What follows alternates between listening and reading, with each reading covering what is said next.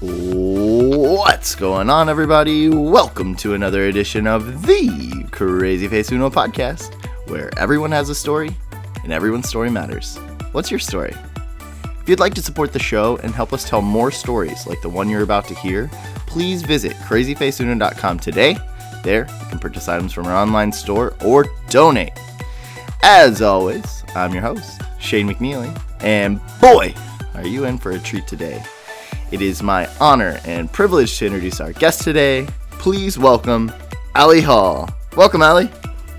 Hi, Shane. Thanks for having me. Absolutely. I'm so excited. I'm excited to catch up. I know I was looking at Shocker here. I know everybody that's continually listened to the podcast is like, I wonder where he met this gal. And yes, it's true. We met at Invisible Children, and we're catching up now several years later. And I was looking at my little cheat sheet is Facebook. I always go and look at the about section on Facebook and see if I can pull any good little bits off. But it feels like you were at Invisible Children way longer than like just 2012, 2013. I was only there for 2012 and 2013, Yeah. but I feel like you were there like earlier than that. Like when I was in my head, I thought you had been there for a while. Like that's a good amount of time. Don't get me wrong, but I left, at the end of that year. So end of 2012. And it's funny. I guess a year is an eternity at Invisible Children sometimes. I know, especially 2012. Yeah, especially that year. My first tour was Coney 2012, so that felt like an eternity. Yeah, for sure. And what area did you tour? I was New England for spring of 2012, and then Heartland, which was Oklahoma, Arkansas, and Missouri for fall of 2012. Right. Yeah, two very different tours. And yet probably completely different experience from when I was touring instead of working in the office. Yeah, it's just crazy. I've had a lot of, Invisible Children guests on, and it's fun to kind of like think back and remember those days sometimes, But what are you up to these days? I know you're currently right now speaking to us from Washington, D.C. I am. And but what are you up to? Fill us in. Yeah, so I guess I'll say I live in Alaska. Nice. I live in a little town in kind of south central Alaska near Anchorage. It's called Seward. I moved there in April and was there till October working on a whale watching tour boat. Nice. So, and then I'm moving back in January to be there for a few more months doing the same thing. So nice. Yeah. So how did you find yourself in Alaska? Like, what led you there? What was that like? Yeah. Well, it kind of started, honestly, Invisible Children helped a lot. I really wanted to go to all 50 states before I turned 30. Nice. Which, spoiler, I did not accomplish. I still have one left. But, so my family went to Alaska on vacation in summer of 2018 and went on the whale watching tour that I now work on. And that's so I was cool. really fortunate. Yeah, it was awesome. We saw whales. I cried. I was really lucky to get to chat with some of the deckhands that worked on my boat, and came back. I was living in Virginia at the time, working at a tech company. Yeah. And just wasn't feeling fulfilled, didn't know really what I was doing there. And one of the deckhands that I met reached out in January and was like, "Hey, you still thinking about coming and working with us?" Which we hadn't really talked about that, but and so I applied, I got the job, I quit my job in Virginia, and I moved to Alaska. Wow, that's so cool. That's so cool. So what is like your normal day, like if you were like your average day working on the ship or boat or? Yeah. I'm not sure if I have the lingo down yet, Allie. I'm sorry. It's okay. Help me boat out. Works. We're not quite a ship. We're pretty small. Okay. Yeah, but I get there around 8 in the morning. I am the senior deckhand on my boat, so I do all of the safety checks and check fuel levels and things like that. Mm-hmm. And then we're just kind of getting the boat ready cleaning, making lunches until we board passengers around 11:30. Okay. And we'll usually get around 100 to 150 people. It's a good amount of people. Yeah. You meet really cool people every day, which is really fun. I Yeah. like that. Yeah, I like that it's just a new group of people every single Mm-hmm. tour. Be out for about 6 hours. We go to a glacier and then come back, and then usually spot whales, sea lions, harbor seals along the Nice. way. Stop, check that out. And then we get back, we clean the boat, and then I usually go to the harbor bar for a beer. So it's a pretty standard day. Man, that sounds awesome. Like, It's really fun. that sounds so cool. Yeah. I love that. I love that you left like you said it was an IT, like a tech company or whatever. Yeah. And you went, and now you're hanging with the whales, hanging with the sea life. That's awesome. Has the novelty worn off? No. No, I don't Every imagine time- it would, but it seems. Yeah, pretty- every time we see a whale, it's definitely exciting. There's certain things that, making lunch every morning, I could do without. with not, but it never see everything that's out there. Do you feel like, you weren't feeling fulfilled, or you weren't happy with where, things were at with the tech company that you were working for? And do you feel better now? Do you feel like you found something you were like looking for? Absolutely. I feel like it's a job where I'm a lot more physically challenged, which I Yeah. think was something that I didn't realize I was looking for until I found it. And it's engaging with people potentially at one of the coolest moments of their lives. Yeah. A lot of people will come on our boats, and seeing a whale is on their bucket list. It's something Right. they've wanted to do. One of my favorite people that I talked to was a woman in her 80s, and she was checking things off of her bucket list, and she'd never seen a whale before. And we almost got back to harbor without seeing anything. And then at the last second, we saw this humpback, and this woman just burst into tears. She was like, this was potentially my only chance to ever do this, and I got to do it. And it's very rewarding. It's a very rewarding job. I love that. That's awesome. That's so cool. What are there like any memories or thoughts so far? How long have you been doing this? A year now? Yeah, about a year. I was out there from April to October. So for this first little stint that you've done, like, what are some of your favorite memories? I mean, that's obviously one that you just told us, but yeah. I think there was one day, this will always, I think, stand out as one of my favorite whale sightings.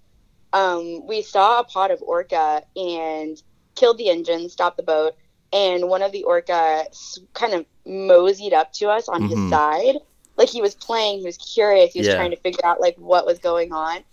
And as he surfaced, he made a noise. So I actually got to hear the orca noise. And that, like, I was so overwhelmed. That was one of the coolest moments. Yeah. But it truly never gets old. Like, anytime we see something, it's spectacular. So.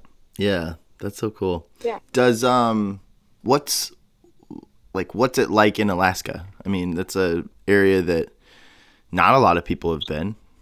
Surprisingly, there's been a few of my guests that have spent some time in Alaska. Mm-hmm. But yeah, what's the area of Alaska like for you? Like, I know like daylight is a whole nother thing there, right? Yeah.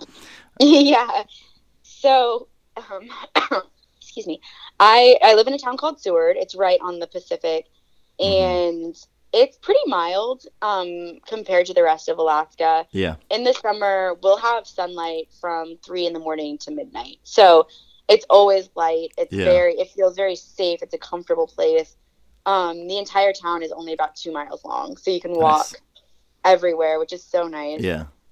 And I feel like the community there is wonderful. Yeah. The town is about 1,500 people year round, and then about 8,000 in the summer. So all the seasonal workers come in, and I'm really excited to go back and see the people that I met last summer. So Sure.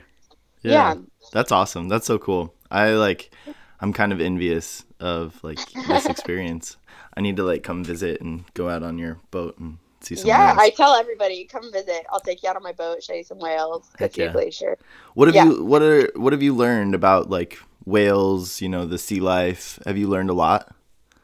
Oh, definitely. I've learned a lot about just whale societies and how they interact with each other and how brilliant they are. Especially orca, just the hierarchy of the families and the way that they come together and split up, and the relationships and languages that they have Yeah. is incredible. They're so smart. So I think it's been really cool to get a new perspective on whales, because I don't think it's really that known just how brilliant they are. Mm-hmm. Yeah, I think it's a not talked about a lot, I don't think. But that's one of the big like talks with, just the reasons that some of the entertainment that we have with sea life is questionable because of how smart and brilliant and their family structure and some of those different things. So yeah, it makes sense. Yeah, absolutely. And I think that's been a really cool conversation that I've had with a lot of our passengers is, what's wrong with the sea life entertainment, and why there's so many issues, and why like these animals need to be protected in a better way. Yeah. So it's been cool to be able to have those conversations as well. Yeah, for sure. I can imagine. Yeah. Is it mostly, I'm assuming it's tourists or visitors, or, what, is it very much the vibe of your town or your little city or your little spot, little town, I guess is what you would say? Yeah, definitely tourists primarily. We'll get a lot of photographers that come out, nature photographers, birders. We have a lot of really cool birds in the area, so people who are trying to see different species will come out. But it is definitely mostly tourists. We get a lot of cruise ships and stuff too. So, sure. Yeah. I never thought about that. Neat. That's really cool. Yeah. So what, you were in Virginia, you said, before you moved out to Alaska. You're working for a tech company. Is that what you did right after Invisible Children? I did move to Virginia right after Invisible Children. Is that where you're from? No, I'm not. Actually, I'm from Southern Illinois. Okay. What part? Yeah. Heron, Illinois. It's near Carbondale. Okay. Kind of like halfway between St. Louis and Nashville. Okay. In the middle of nowhere. I lived in Charleston, Illinois. Okay. So like Effingham, Mattoon, that area for a bit. So I know the name that you just said, but I don't really know where that's at. I've never visited there. Yeah. All the way at the bottom. Yeah. Down in the woods. Cool. Yeah. Cool. It's a beautiful place. I feel like people just think corn, but we have cliffs and rivers, and it's a beautiful place. Yeah. There is some nice like nature. That was something growing up. My family always did, like Starved Rock, like that area. I don't know. We would always like going out and hiking and walking around in the trails with my mom and hanging out in the woods, or I don't know, whatever. But yeah, it was fun. I can see that. I always say that with Indiana though. Like people are like, I've never been to Indiana. I'm like, well, you're not really missing out on much. It's mostly cornfields. It's kind of true. There is a lot of cornfields in Indiana, Illinois, Ohio, whatever. But it has its pros, it has its cons, that's for sure. Yeah. Well, anyone listening should Google Garden of the Gods, Illinois, and just see how spectacular it is. It is breathtaking. I believe I've been there as well, but yeah, Google that. I'm gonna write it down. I think I have been there though. We would go. Did you? Because there's a bunch of different like caves down in that area too, right? We would go down in that. Yeah, we would go down in that area and like go to the different caves and go to those like different nature areas and walk around. Yeah, it's beautiful. And there's a lot of rock climbing, which is a thing I'm pretty into. So yeah, that's nice. Yeah. Is there much rock climbing in Alaska? There is actually. Yeah. So it's a different type of rock climbing. Sure. I feel like I think it's a lot harder personally, but yeah, there's some really good climbing out there as well. Nice. Yeah. So I kind of cut you off, I guess. No, you're fine. After Invisible Children, what was next? You moved to Virginia, you said? Yeah, so Sammy Casson, a fellow IC alum, Mm-hmm. is from this area, and I didn't really know what to do with myself after Invisible Children, and she needed a roommate. She worked at a cool t-shirt printing company, Cool. and so she helped me get a job, and then we got an apartment, and I lived here for about 5.5, 6 years before I Nice. moved to Alaska. So I did that for a couple of years, worked at that t-shirt company, Mm-hmm. and then switched to my job at the tech company Yeah. and worked there for a few years. Yeah. Nice. Nice. Yeah, Sammy. I haven't seen her, talk to her in a while either. Yeah. Yeah, it's interesting. Like, it's, you kind of live vicariously through it. You mentioned it even like after Invisible Children. You're like, I don't know what to do with myself. I didn't know what to do with myself either. I was like, I knew that it was just time for me to go, and Mhm. you know, I felt that it was time. I was reaching that burnout point, I feel like, Yeah. and I just wanted to leave before, like, with a positive, like, Yeah. positive place, and not like feel so negatively about something, just because I was burnt out and because I wasn't taking care of myself. And but you Yeah. leave such a unique environment at Invisible Children, and then you like go into the world and you're like, okay, here I am. And then you're like quickly humbled and brought back Yeah. down to earth after that experience. And you're like, okay, cool. So this is it, huh? Yep. All right. Oh man. Yeah. But it's fun because you get to live, I don't know, like you see people even now, like people all around the country. I that's why I love interviewing and like talking to ICers, people from Invisible Children, is because everybody's out doing their own thing and they're all around the country. We're spread out everywhere around the world, Yeah, absolutely. and everybody's doing different things. We've all had this like common bond, this common experience.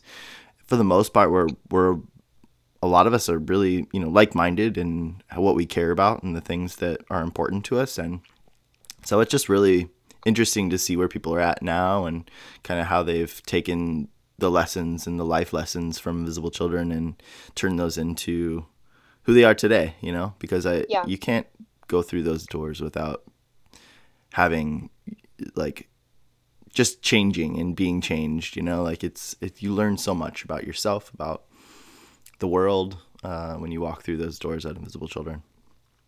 Yeah, I agree completely, and I think it's been so interesting to continue getting to know people from Invisible Children in their real lives. And Yeah. I've been really lucky that I've stayed in pretty close contact with a lot of people from that period, and even seeing people 6 years later and just sitting down, and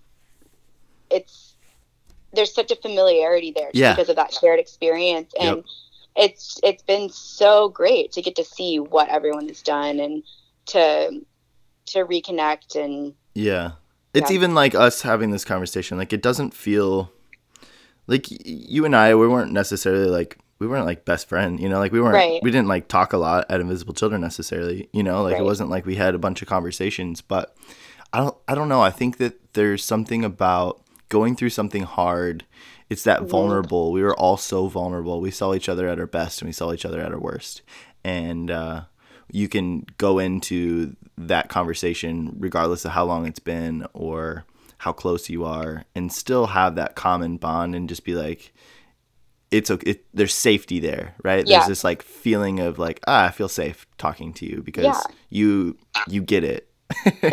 And there's so many people that don't. It's really hard to explain and to talk about the experiences that you've had and gone through and the things that you've been a part of at Invisible Children with people that haven't gone through that. It's unique, and it's really hard to explain. I feel, at least I've tried many times, and my wife, I think, is starting to kind of catch on, but she's, it's just hard. It's hard to like really understand. Yeah. And I think one of the most frustrating things for me leaving Invisible Children was the fact that nobody understood. Yeah. 100%. And especially coming off of a really difficult period of that organization. I remember just trying to explain the emotion and the intensity and Yeah.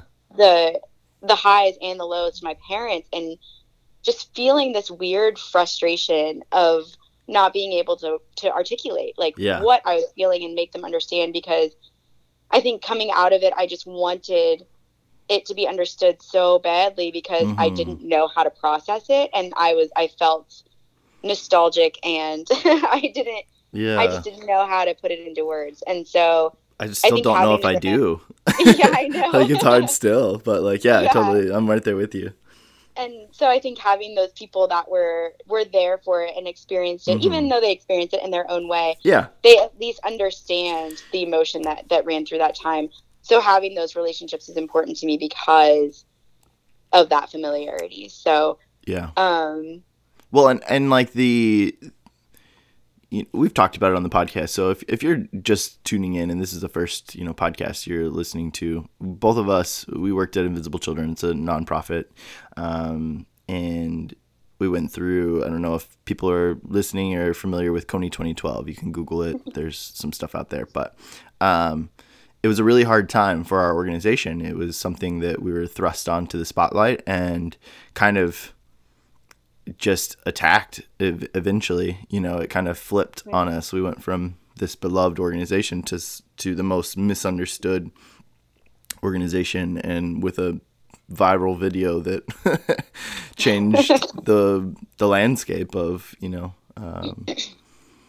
that world for sure. And I think what was so hard is like going through such a hard thing, but also being so proud of what you were doing, and like the grit that it took to push through and persevere, and to never like really waver in what we were there to do. Like we trusted each other. I trusted people around us. We trusted our leadership, and such integrity, such like pride in being able to go through that with the people that we were able to go through it with, even though it was hard. Yeah. So, well, Allie, let's throw it back. Let's go all the way back to childhood, and we'll get off the Invisible Children kick, because we could talk about that probably for hours and days. Yes, absolutely. But yeah, if we're to go back to childhood and kind of think about that, how would you describe your childhood? What was your childhood like for you? I mean, I had a very good childhood. I was really lucky in the parents that I have, and I think that's been proven over and over and over again, over especially the last couple of years.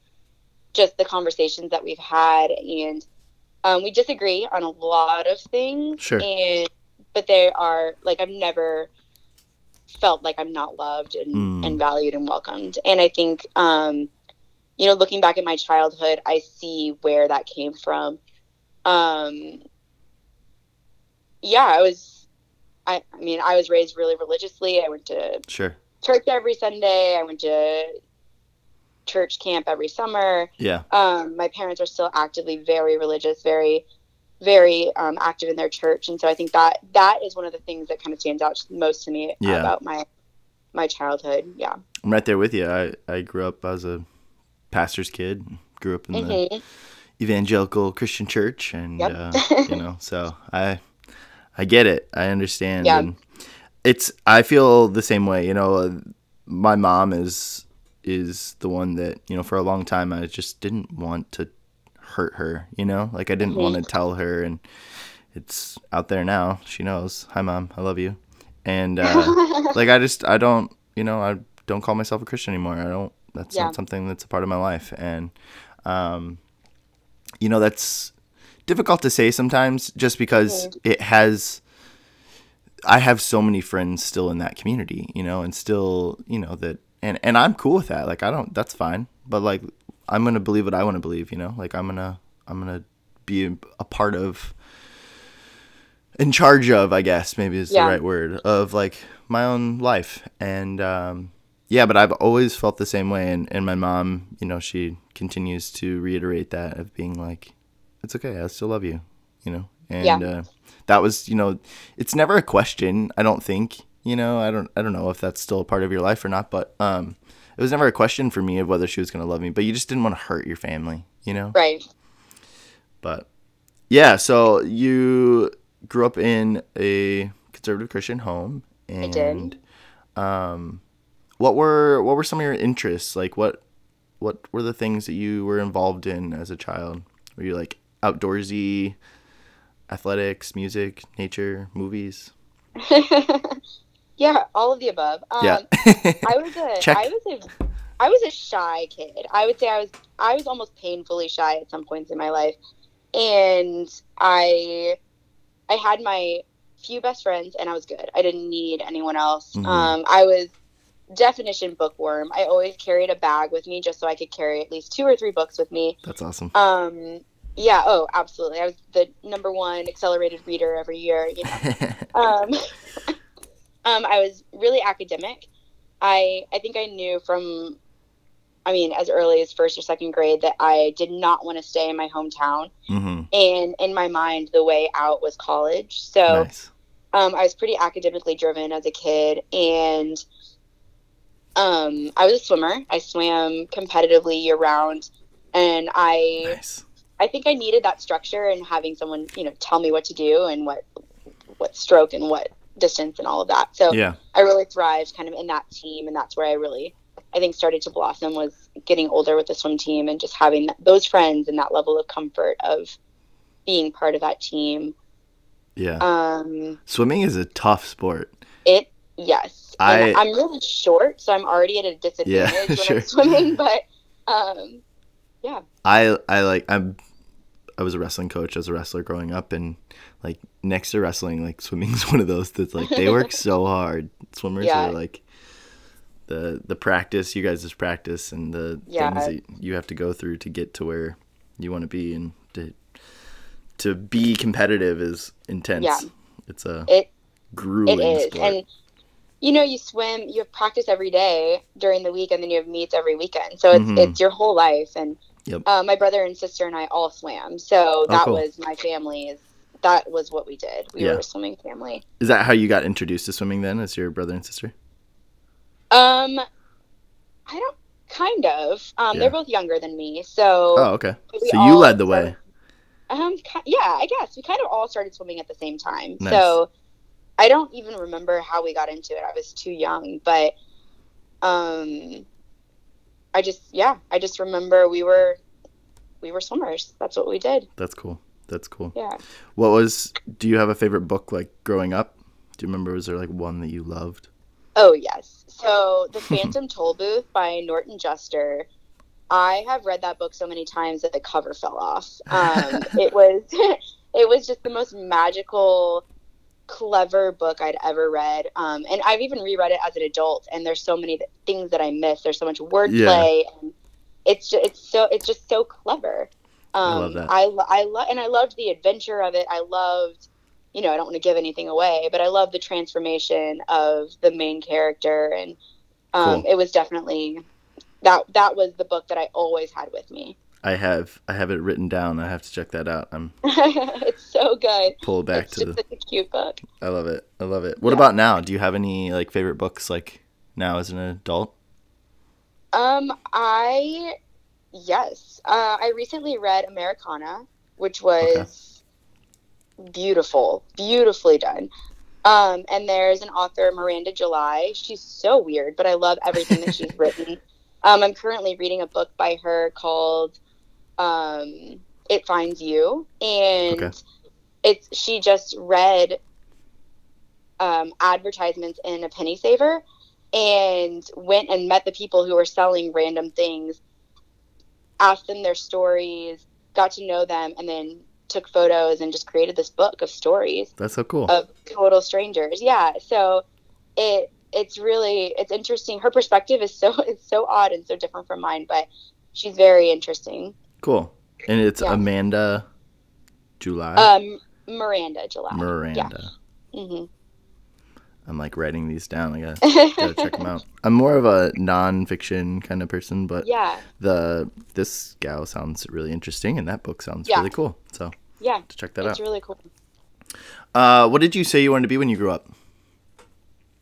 Ooh, I either wanted to be a librarian or a storm chaser. Those were Nice. my two dreams. Oh, see, I love that question because everybody's different. Yeah. So I was talking to Saul Malone. We did a podcast together, and he said he wanted to be a dump truck driver. Whenever he was like a child, and I was like, yes, that's so good. It's such a good Yeah. one. I love those Yeah. like obscure ones where you're like, yeah, a librarian or a yeah, it's great. That's Yeah. great. What kind of a student were you as you kind of like got a little older and got into middle school, high school? Oh, I was definitely the little nerdy teacher's pet. Yeah. I always did my homework. I stressed over not getting A's. I definitely was like I wanted to have options, Mm-hmm. and school was important to me. And especially, so I saw, not to bring it back to Invisible Children, but No, go for I it. saw the Rough Cut, the original film, Sure. when I was 15 at the church camp that I always went to. Nice. And I knew immediately that is what I wanted to do when I grew up. Nice. That I think, honestly, I can pinpoint that moment as like completely changing the trajectory of my life. And so I chose the college that I went to because they had the #1 nonprofit program in the country. And I wanted that degree in order to better my chances of working at Invisible Children. So, that's so cool. yeah. And so I ended up going to that school, getting that degree, and then graduating a semester early in order to go on the Coney 2012 tour. Yeah. So, wow, that's so cool. yeah. I just find it so like even thinking about like we know like Jason and some of those guys now, and like thinking about like when they started Invisible Children, how like no concept of what it would turn into, to the fact that somebody would want to go to college to study something specific just so they could work for what they had created. Like I think that's just such a cool like narrative. Yeah. And I was absolutely starstruck when I met Jason for the first time. Yeah. And I think now there's such a clear line from that moment to where I'm at today. And I can pinpoint things that I learned at Invisible Children that kind of, gave me the confidence to just quit my job and move to Alaska. Yeah. And it's the relationships that I made at Invisible Children that kind of pushed me along. Yeah. I would love to hear those if you're willing to share some of those like moments. Like go for it. We can jump around wherever we want. This is our show. We get to do whatever we want. Yeah, so. Of course. I saw the film. I chose my college. I went to that college. What college did you go to? William Jewell College. Okay. I'm sure you've heard of it. I'm just kidding. It's a small liberal arts school in Kansas City. So it's only about 1,100 students, so cool. Nobody's ever really heard of it. Yeah. But I made friendships and connections there with people who are also Invisible Children supporters, so that kind of kept that momentum going. And applied in fall of 2011 and had taken classes at the right time to be able to graduate as soon as I found out I got the job. So that worked out perfectly. What did you graduate with? What was your degree? Nonprofit administration, psychology, and applied critical thought and inquiry. We'll unpack that later. It's really just, most of my classes were like, okay, we should just question everything. And I was like, okay. Yeah. And that was about it. But, yeah, so it all fell into place so perfectly. I don't know if I believe in fate, but sometimes I look back at my life and I'm like, maybe I do. I know. I'm right there with you. I can't figure it out either, whether I believe in fate or not. Like, yeah. I always say that I believe in purpose because I feel like there's certain things that have happened that feel so purposeful, and call it fate, call it whatever you want. But yeah, I'm the same way. Like there's certain relationships that I've met. Like I wouldn't be here in Florida right now if it wasn't for like very specific things that had to have taken place. Like you pull one pin out and the trajectory of my life looks completely different. Absolutely. And I look at that and I'm like, like there's so much more. There's so much more to what's going on than we understand and know. Yeah. And I'm in a relationship and we talk about how we met and the timing of it all. Yeah. And we almost met a year earlier. And if we had met then, we would not be together. Neither of us were in a place where it, you know, and so things like that happen. And I look at it and I'm like, of course I believe in fate, but then sometimes I want to fight against that because I don't like the idea that I'm fated to do anything. But, that you're like out of control, like that you're not making those decisions, which that's like an age-old debate and one that I've wrestled with for so long. But yeah, I mean, I'm right there with you. I mean, my wife and I, we met on Tinder. So we were set to go on a date for the first time, and she went on a date like the night before or the previous couple nights before our date, and she hit it off with the guy, and she sent me a message and was like, hey, like I went on this date, I want to see where things go, but like thanks, you know. And I was like, all right, well, thanks for telling me, you know, and not just like taking advantage of me. So I like appreciated that. And then it was like 3 or 4 months later, she texted me again and was like, hey, like, how's it going? And I was like, hey, how's that guy? And the rest is history, you know. But it's like timing, like, and I've told her, like, I was dating other people, you know, like I don't know, like I was coming out of a relationship that I kind of had my heart broken and whatever, and like I don't know that I was in the right spot to even date you at that time. Like I don't know if we would have dated at that time, if we would have still be together, you know. And timing is so crazy. Absolutely. If I had met my girlfriend at the beginning of 2018, I truly believe it would have been just a little blip. Yeah. And then we would have moved on. And so the way that it worked out, just, I mean, I think about it regularly, and I am. It's beautiful, isn't it? I almost want to cry because I'm so happy with how it worked out. Yeah. And I feel like it was meant to be. So. That's so cool. Yeah. That's so cool. Yeah. And I know you're kind of telling this story, but is it hard being in Alaska and being separated from her? So this will be our first kind of test. So I met her after I got back from Alaska. Oh, okay. I got you. So yeah. And so which I also think is perfect, because if I had met her before, I don't know if I would have gone. Yeah. And so I'm glad that I was able to have that adventure and be there and be present. And now I will be able, I'm excited to get off the boat every day and call her and tell her about it. And we've talked about it. Yeah, we've talked about it extensively, and she's so supportive and excited for me. And then, you know, we're excited for what's next after Alaska. Yeah. So, yeah. That's important. And like having that person that you're excited to call and that you can communicate with and talk and like make decisions together. Like there's nothing better. Yeah, absolutely. And we kind of started off distance. I'm living in Illinois, and working there until I go to Alaska. So I think we're starting off with the right communication and the right approach to be able to make it last. And so I'm definitely more excited about the next few months than I am nervous about, you know, are we going to make it? So yeah, that's awesome. Good for you. Yeah. I'm happy for you. Yeah, that's awesome. Yeah. Well, continue on. We've jumped around. No, we've jumped around. We're all over the place, but it's okay. I like it. And I'm learning so much about you because I don't really know that much about you, Allie. Yeah.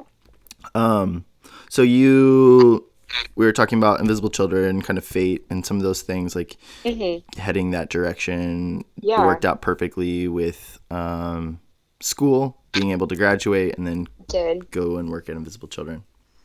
Yeah, and I think that working at Invisible Children during Kony 2012, to have supported that for so long and then get to be there at the pinnacle. That yes. I feel like that was fate. You know, if I had been there for Frontline, or if I hadn't started until Move Tour, I feel like I would have missed out on something. Yeah. And even though Kony 2012 was one of the most difficult things I've ever gone through. Yeah. I feel like I was very lucky. I had an incredible team. And I learned so much and built so much confidence in the mindset of, well, if I can do this, I can do anything. Yeah. And I feel like that kind of, is the mindset that I walked into future experiences with, and Mm. is what kind of gave me the ability to just do it, go for it. Yeah. Jump first, Yeah, fear later, right? exactly. Yes. To Oh throw my it God. throw it way back to really drive this point home. Yeah. If you're listening, that was like one of our like mottos at Invisible Children. It was like jump first, fear later, and I haven't really thought about that in a while, but it's so true. It's true, you know. The other one's what? Build the plane as it's flying. We did Yeah. that. Oh yeah. We did that every day. So Yeah.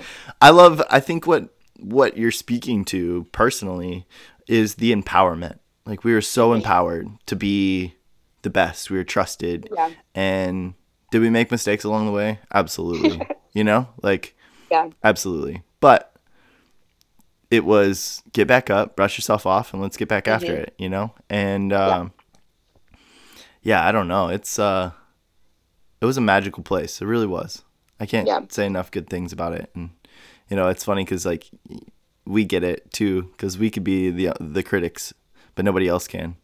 And like, we'll say all the nice things always, right? There's plenty of things. Right. Every organization, every place has its, like, you know, the cons and whatnot, but those are always fun to talk about with people, and how like, if anybody else said anything, you'd be like, stop it, you know, like, don't talk about that. But yeah. So are there specific moments, or are there one or two, or like, I don't know, are there any moments that you kind of mentioned that there were like moments you could pinpoint, you know, that have kind of like led you to now? Are there specific ones, or like memories or thoughts that you have? Yeah, I think moving to Virginia in the first place was one where I'd never been to the area outside of Move DC, which was kind of an overwhelming experience for me. And so I was just going off of what Sammy was telling me, and the fact that I didn't want to live in Southern Illinois, and that's where I was. And I didn't know a lot about the company I was going to work for. I didn't know the area, and I just kind of went for it. And I think that was just a moment of, you know, what do I have to lose? Sure. So, that's definitely one. And then through my job at the tech company, I was presented with a couple of opportunities to travel internationally. Nice. And I almost didn't take the first one, which was to go and live in India for a couple of months. And it was kind of that same mindset of, you know, what do I have to lose? Yeah. And so I went for it. And I think that was definitely a moment where I can pinpoint just that confidence and empowerment coming into play. Yeah. That's so cool. Who are your teammates at Invisible Children? Aaron Miller, Rosa Coleman, and Caleb Riddle, and Quinto, my first tour. Nice. And then my second tour was Briley and Rachel, and Joffrey Ochen. Okay. What an angel. I know. I love Joffrey. Yeah. It's that second group. I'm not as familiar with that group of people. That one, I just don't feel like I knew those roadies as well. I think it's because we were separated, you know, we were over in the new office for so much, or like the warehouse. I spent most of my time over there. Yeah. But I feel like that second tour, there was just such a distance between the office and the roadies, because there was so much happening in both groups. And the only time that I really interacted with a lot of the office interns was when we were at the roadie house, but I feel like I was never at the roadie house because I was always booking tour. Yeah. So I feel like I was a lot closer to people my first tour than my second tour. Yeah. Yeah. I'm gonna have Aaron on one of these days. So we're working it out and trying to find a date. So Aaron Miller. So get ready, the folks. Legend. Yeah. Still kicking it at IC. So it'll be fun to have somebody from Invisible Children kind of come and talk and tell us about what's going on there these days and fill us in on a little bit of her life. So I love that gal. She's great. No, she's wonderful. I learned a lot from her. Yeah. That's the other part. Like, I feel like I learned a lot about myself in the process. You know, we talked about it. It's like going through marriage counseling when you're like trying to like learn about your team, you know, you're like, it's the simple things. It's so crazy. It's the wider wheat bread, you know, like it's not even things you even think about. Like, oh, what do you prefer? You know?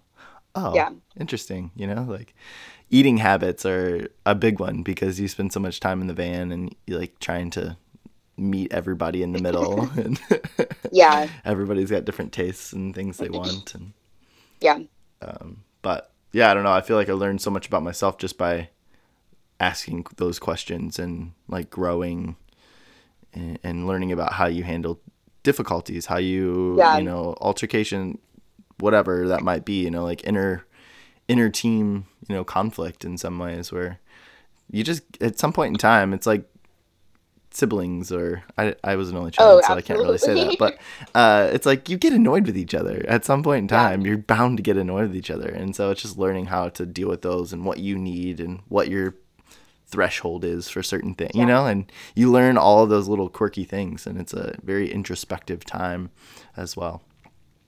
And it was so interesting. I don't think he'll care that I tell this, but Caleb and I, we fought like brother and sister for most of the tour, and neither of us could pinpoint what it was. And then one day we just like sat down and talked about it, and it was all about like how we cared about each other. He was so helpful and kind and wanted to do things for us, but the way that I received that was he didn't think I was capable of doing these things. Like he would carry the heavy things, and I was like, I'm strong enough to carry the heavy things. And so it was just so interesting once that clicked. He's now one of my favorite people on the planet, you know. And it's just, those relationships are so, it's just so interesting. What, you know, living out of a van for 10 weeks will do to a person. But it takes you into, you know, your relationship with your girlfriend now and my relationship with my wife. Like those are the things that you're like, hey, this is something like I'm doing this because I love you. Like I'm doing this to show you I love you. And she's like, oh, you know, or like whatever it is, it's the love languages, you know, like physical touch or words of affirmation or acts of service or whatever those things are. Like those are real things. Like people, you know, we've learned throughout the years. And you know, quality time is mine. So there's days, and we just have this understanding now, you know, and knowing, hey, like we've been around each other, but we haven't really spent any time together. Like I need that, you know. And she's like, cool, like let's do it, you know. And but knowing and understanding what you need and what other people and how we all function together and like this puzzle. And when you can kind of figure that out, in whatever relationship, whether it's a friendship or whether it's your teammates or whatever it is, it's like really important life lessons of like learning about yourself. Yeah, absolutely. What so you said that you were 15 when you first saw Invisible Children, The Rough Cut, and you know, we've kind of talked about this, like you took this trajectory. What was it about the film, you know, where have you always been like an empathetic person? Like did you always like care about the world like you do, or was that like an aha moment that kind of changed that for you or opened your eyes? I hope I've always been empathetic and cared about the world, but when I was younger, I definitely would sometimes say like I want to be a missionary, or I want to go and help people. That was something that I feel like I was always at least aware of when I was a kid. And then I think Invisible Children was the first like tangible, oh my God, this has sucked me in, and I like, I'm done, you know? And I just remember seeing it. I was sitting in the back of the chapel at church camp, and I was sobbing. And I almost felt a little helpless because I didn't know. I was like, I'm only 15. Like, what do I do? And then they gave us so many actionable things that we could do.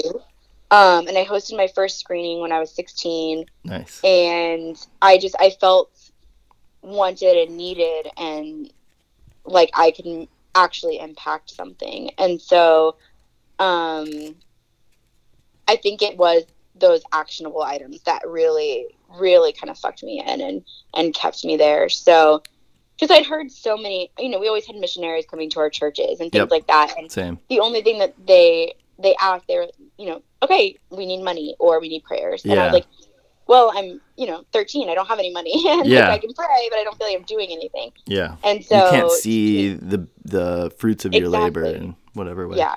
It's like, and so it was really the first time that I was like, oh, you want me to help. Okay. mm-hmm. Yeah. And I think that was what got me. So it was something I was always passionate about, but that was the first time that I felt like I could do something about it. Yeah. Mine was Patch Adams, the movie.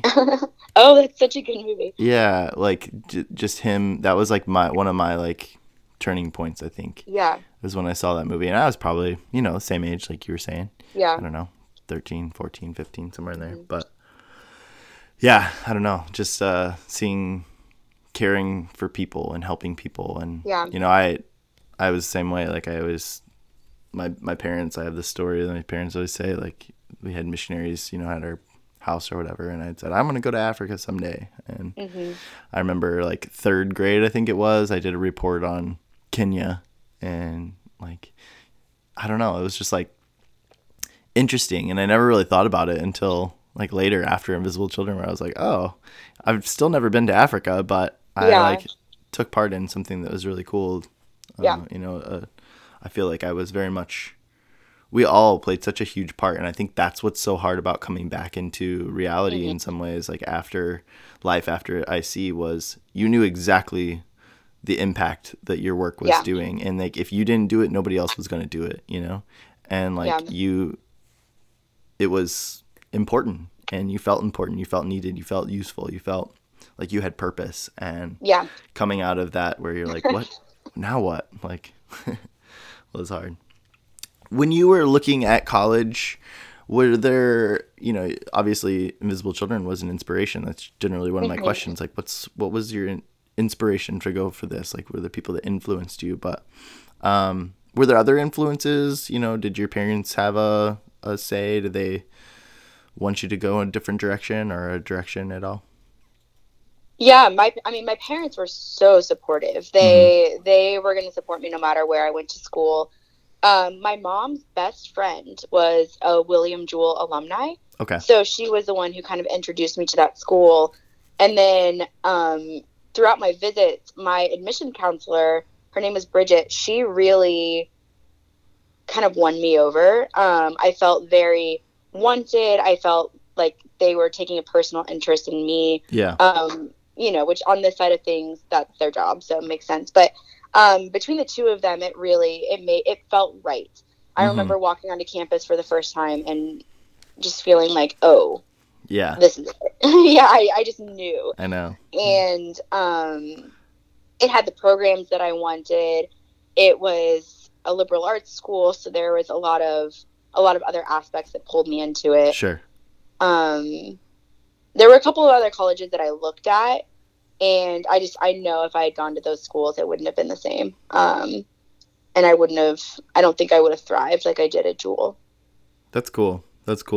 Yeah, I went to, it was a small conservative Christian liberal arts school as well, Bethel College, out of now Bethel University in Indiana. So similarly, like I walked onto campus, it was kind of the same thing. I'm like, this is where I'm going to go.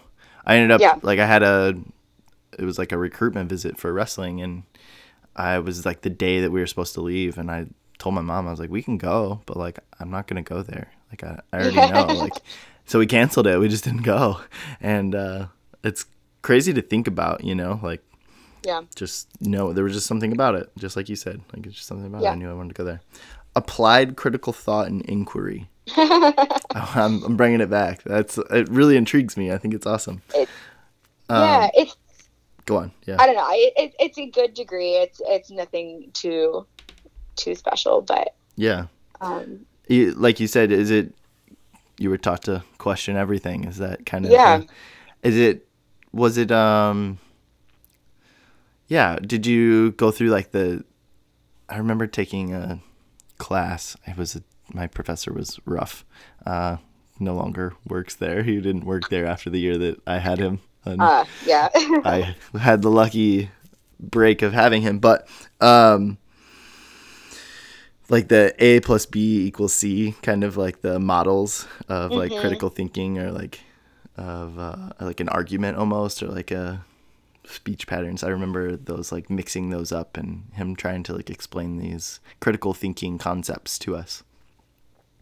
Yeah, I think the thing that I really liked about the degree is that it was so well rounded, and you had to take classes in different areas. So there's focuses in science, focus in ethics, focus in religion, and it just kind of brought it all full circle into this question everything mindset. Yeah. And yeah, I think it was just interesting to be able to step out of my other degrees and kind of dive into these areas that I wouldn't have gotten exposure to otherwise. Sure. So, did it affect your mindset, or how you see things, or how you saw things before you took that course or this major? Yeah, I think just I mean, I got a lot of different perspectives even on religion. And so I'm similar to you in that I grew up really religious and I no longer am. And I think that was kind of the beginning of the end of it for me. Like being able to be in a safe environment and ask questions and make that decision on my own to decide what religion I was or if I was going to be religious. So I would say it had that level of impact on me. Sure. And being able to have those conversations and get different perspectives. And so, yes. Yeah, no. I imagine that it would have an impact, on the way you think. And do you ever like see yourself now? Like I feel like those college years, I was a Bible major myself, even in through college, but I was really started to find my own way and realize that, like I didn't know what I believed. It was like I realized that it was what I had been taught for so long. And so that was the beginning for me of starting to question a lot of things and question not just my faith, but that was the biggest impact. It was just starting to look at my life differently through a different lens of going, like I've always done this, or I've always said this, but is that really what I believe? And it's been, man, probably since college, I still feel myself, kind of trudging through some of those questions, some of those thoughts of like, who am I? What am I? What do I believe? What is it that I stand for? And why? Right. And I think so much of my religious experience growing up, my dad's a Christian family counselor. Yeah. And my mom is very religious. And I think so much of my religion, and you can't see me, but I'm doing air quotes, was that spiritual high after camp, or the chills that come with the right song during a service. But I don't know if I truly connected or if I just lived off of the high. And I also knew that I was not straight from a very young age, and I felt very burned by a lot of the teachings of church, especially when I was a kid, and it was, I feel like, significantly more taboo. And it wasn't something you could probably felt safe to even talk about, or to, it just isn't that environment. Yeah. And so I think that I struggled with that internally for most of my life. Yeah. And feeling this disconnect of, well, I'm supposed to love everyone, but you wouldn't love me if you knew this about me. I really struggled with that even as a kid. And I think that was kind of, once I finally accepted that and realized that what was being preached wasn't what was being lived, it was a lot easier to separate and kind of walk away. Yeah. Sure. Do you mind talking about, that experience of knowing you were gay? And no, I don't mind at all. I can distinctly remember when I was a kid, this girl that I went to church with said being gay is a sin. And I was like, what is gay? And she told me, and it was like a light switch flipped, and I was like, oh no, I think I am. Yeah, shit. And I do, I mean, I don't like the term bisexual, but that's the term that I feel like most fits me. Sure. And so I was able to fly under the radar because I do also date men. And so for most of my life, I kind of was in this mindset of, well, you know what? I'm just going to ignore that half of me and just focus on this half and not ever have to tell anyone. Yeah. And then I went through kind of a rough breakup a few years ago, and then dated a woman for the first time and got my little heart broken again. So kind of back to back heartbreak. And I just realized I couldn't talk to my mom about that breakup. I couldn't tell her the exciting things. I couldn't cry to her.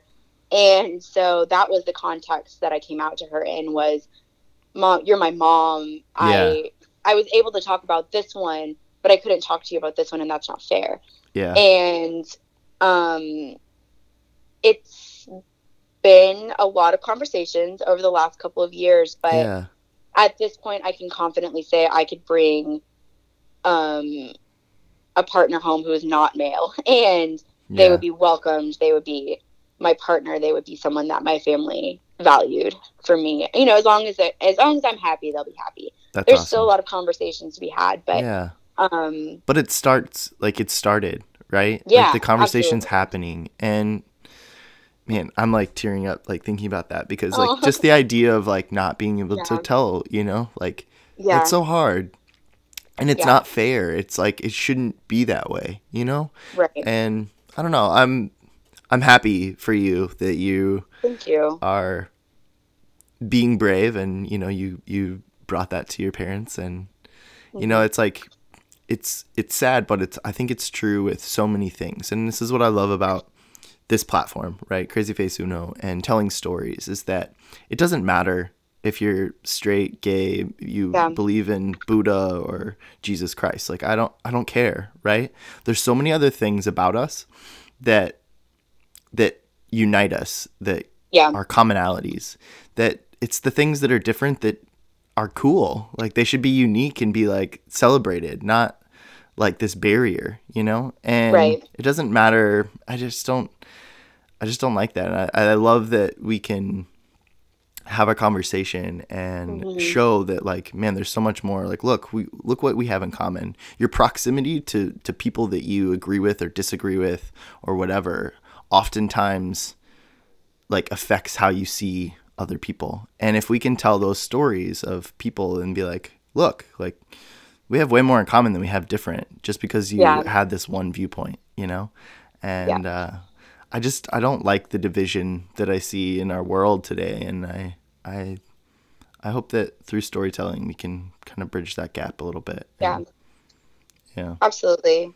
And I think the last few weeks especially, my relationship now is significant enough that I'm ready to fully come out and be that person. And good for you. Something that I've been so impressed with is I come out to a lot of my high school friends.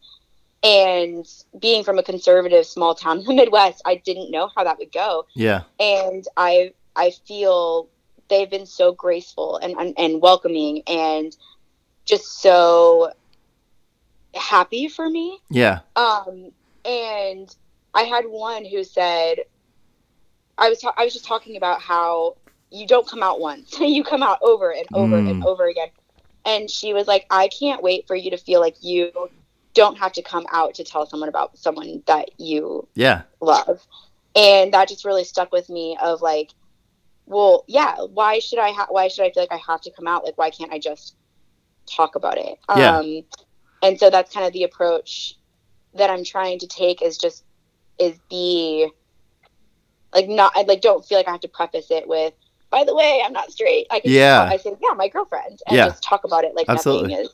Yeah. And that's what you did with me, even saying like, hey, I'm in DC, I'm visiting my girlfriend. I'm like, cool. You know, like, no skin off my back. Like, I don't care, you know, like I didn't know you were, but it's not you're more than that, you know, like you're more than being gay. You're more than bisexual. You're more than your sexual orientation and who you like and who you don't like and whatever. Like, you're a human being, for goodness sake, you know, like you're more than that. And I hope you find that peace and that comfort as well. Thank you. Yeah. Thank you. Man, sorry, I'm just thinking about all of that. And thank you. I really appreciate, Yeah. you know, I mean, obviously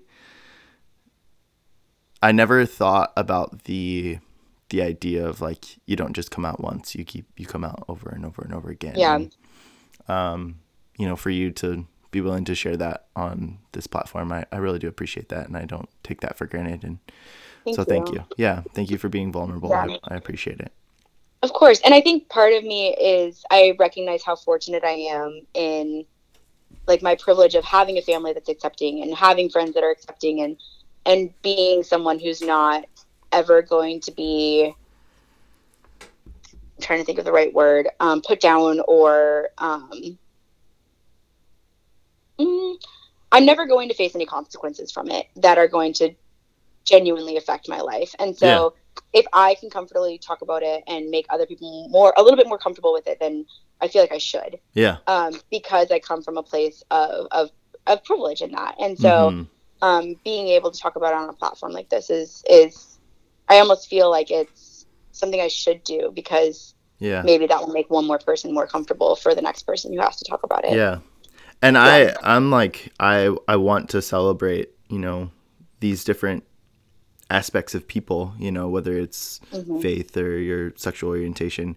Sometimes like this conversation, you know, with, you know, being gay, straight, you know, whatever the LGBTQ plus community, it's honestly, it's a lot of ignorance on my part, you know, and just not understanding, and not that I'm not accepting. It's just, I don't even know how to talk about it. I don't know how to bring it up. Like, I want to be super respectful and sensitive and, you know, like I don't want to make anybody uncomfortable, and I don't really care, you know, like I really think that there's more to people than just this one little piece of them, you know, but at the same time, I think it's very important to talk about, and an important conversation to have, especially in our world today, where we're starting to make some progress, you know, and looking at human beings as human beings and not what they, I don't know, just anything, name the thing, right?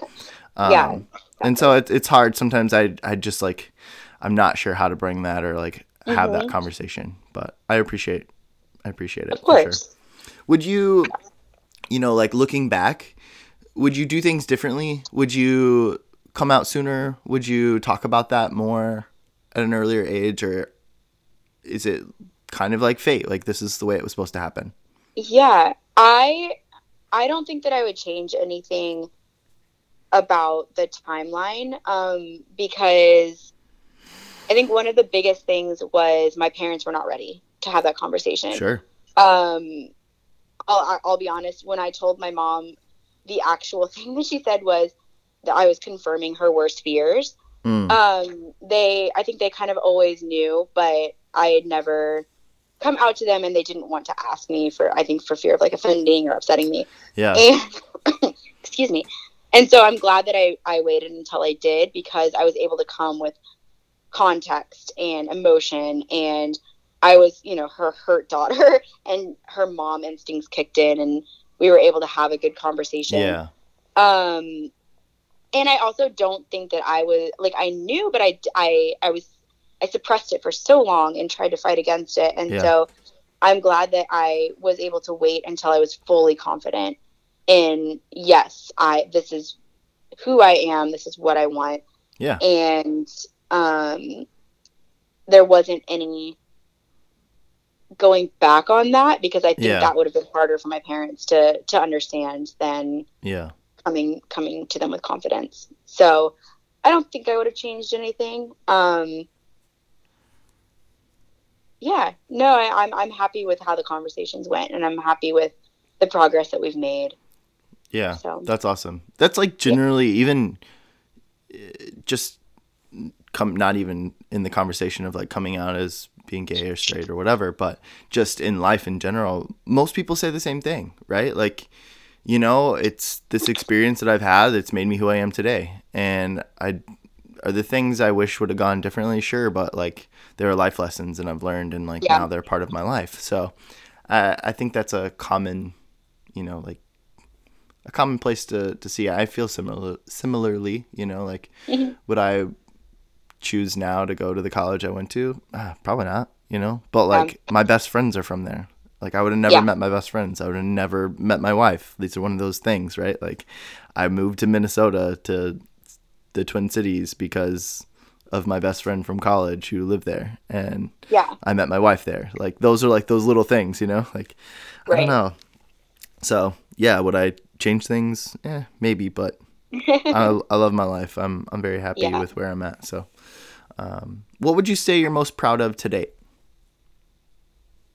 Oh, we're moving into the tough questions. We're going into the tough questions. I think the thing, and maybe it's because I am starting a new relationship and like really focusing on that area of my life. I think the thing I'm most proud of, my dating history is not pretty. There's been a lot of heartbreak there for me, but I didn't let it get me. I didn't let it like destroy any part of me. And I almost feel like it was preparing. We talk about it all the time. I feel like the things that I learned from each of my relationships and my dating experiences prepared me to be the person that my girlfriend needs me to be. So cool. And I think I'm most proud of not letting that take me out. And I'm so happy with where I am now that like I would do it all again. And I think that's probably, you know, that's one of the most important things that you can do in your life is like not for everybody, but for me, is to find that person that makes sense and just, you want to just relax into. And I'm proud of myself for committing to that and not giving up on it. Good for you. Thank you. That's awesome. You should be proud of that. Thank you. What are you looking forward to most in the future? You have any goals and ambitions? I know you've got some fun things relationship wise in Alaska and some different things, but what else? So I think I maybe discovered my passion the last few months. While I've been home in Illinois, my mom is a school psychologist, and one of her classrooms for primarily kids with autism needed just an extra body to be there.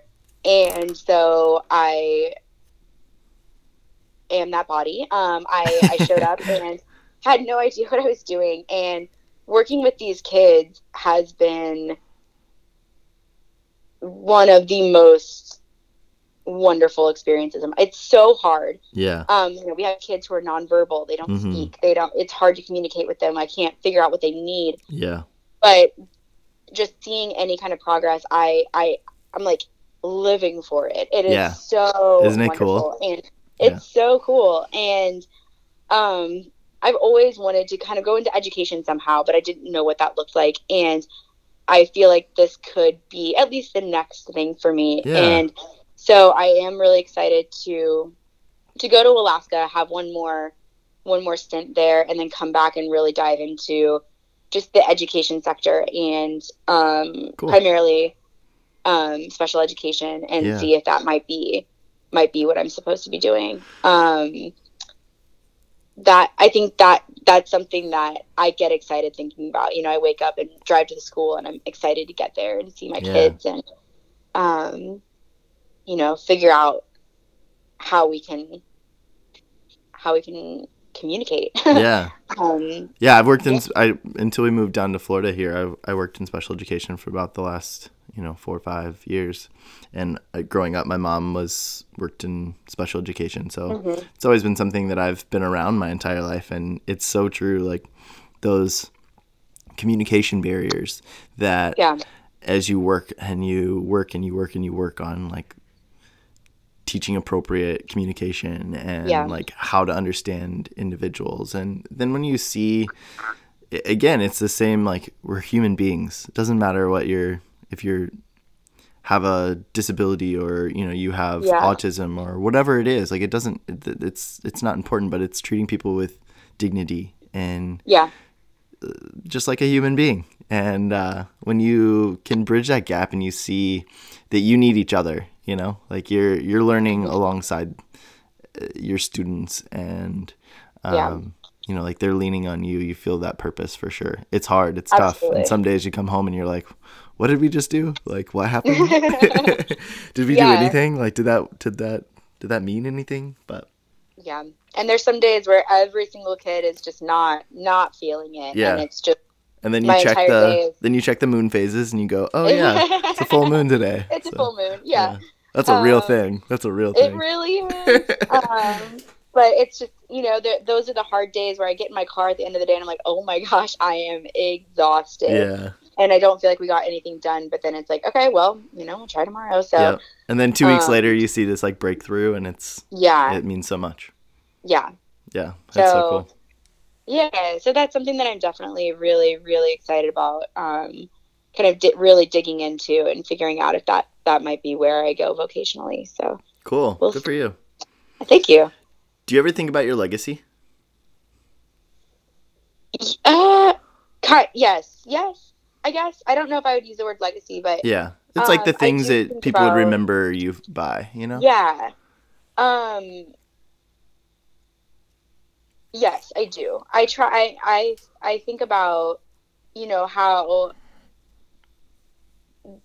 how to make the biggest impact, and what I want that to look like. And something that I think about a lot is I want to foster kids someday. So cool.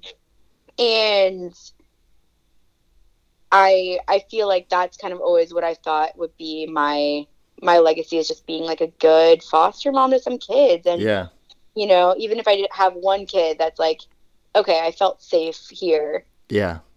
That's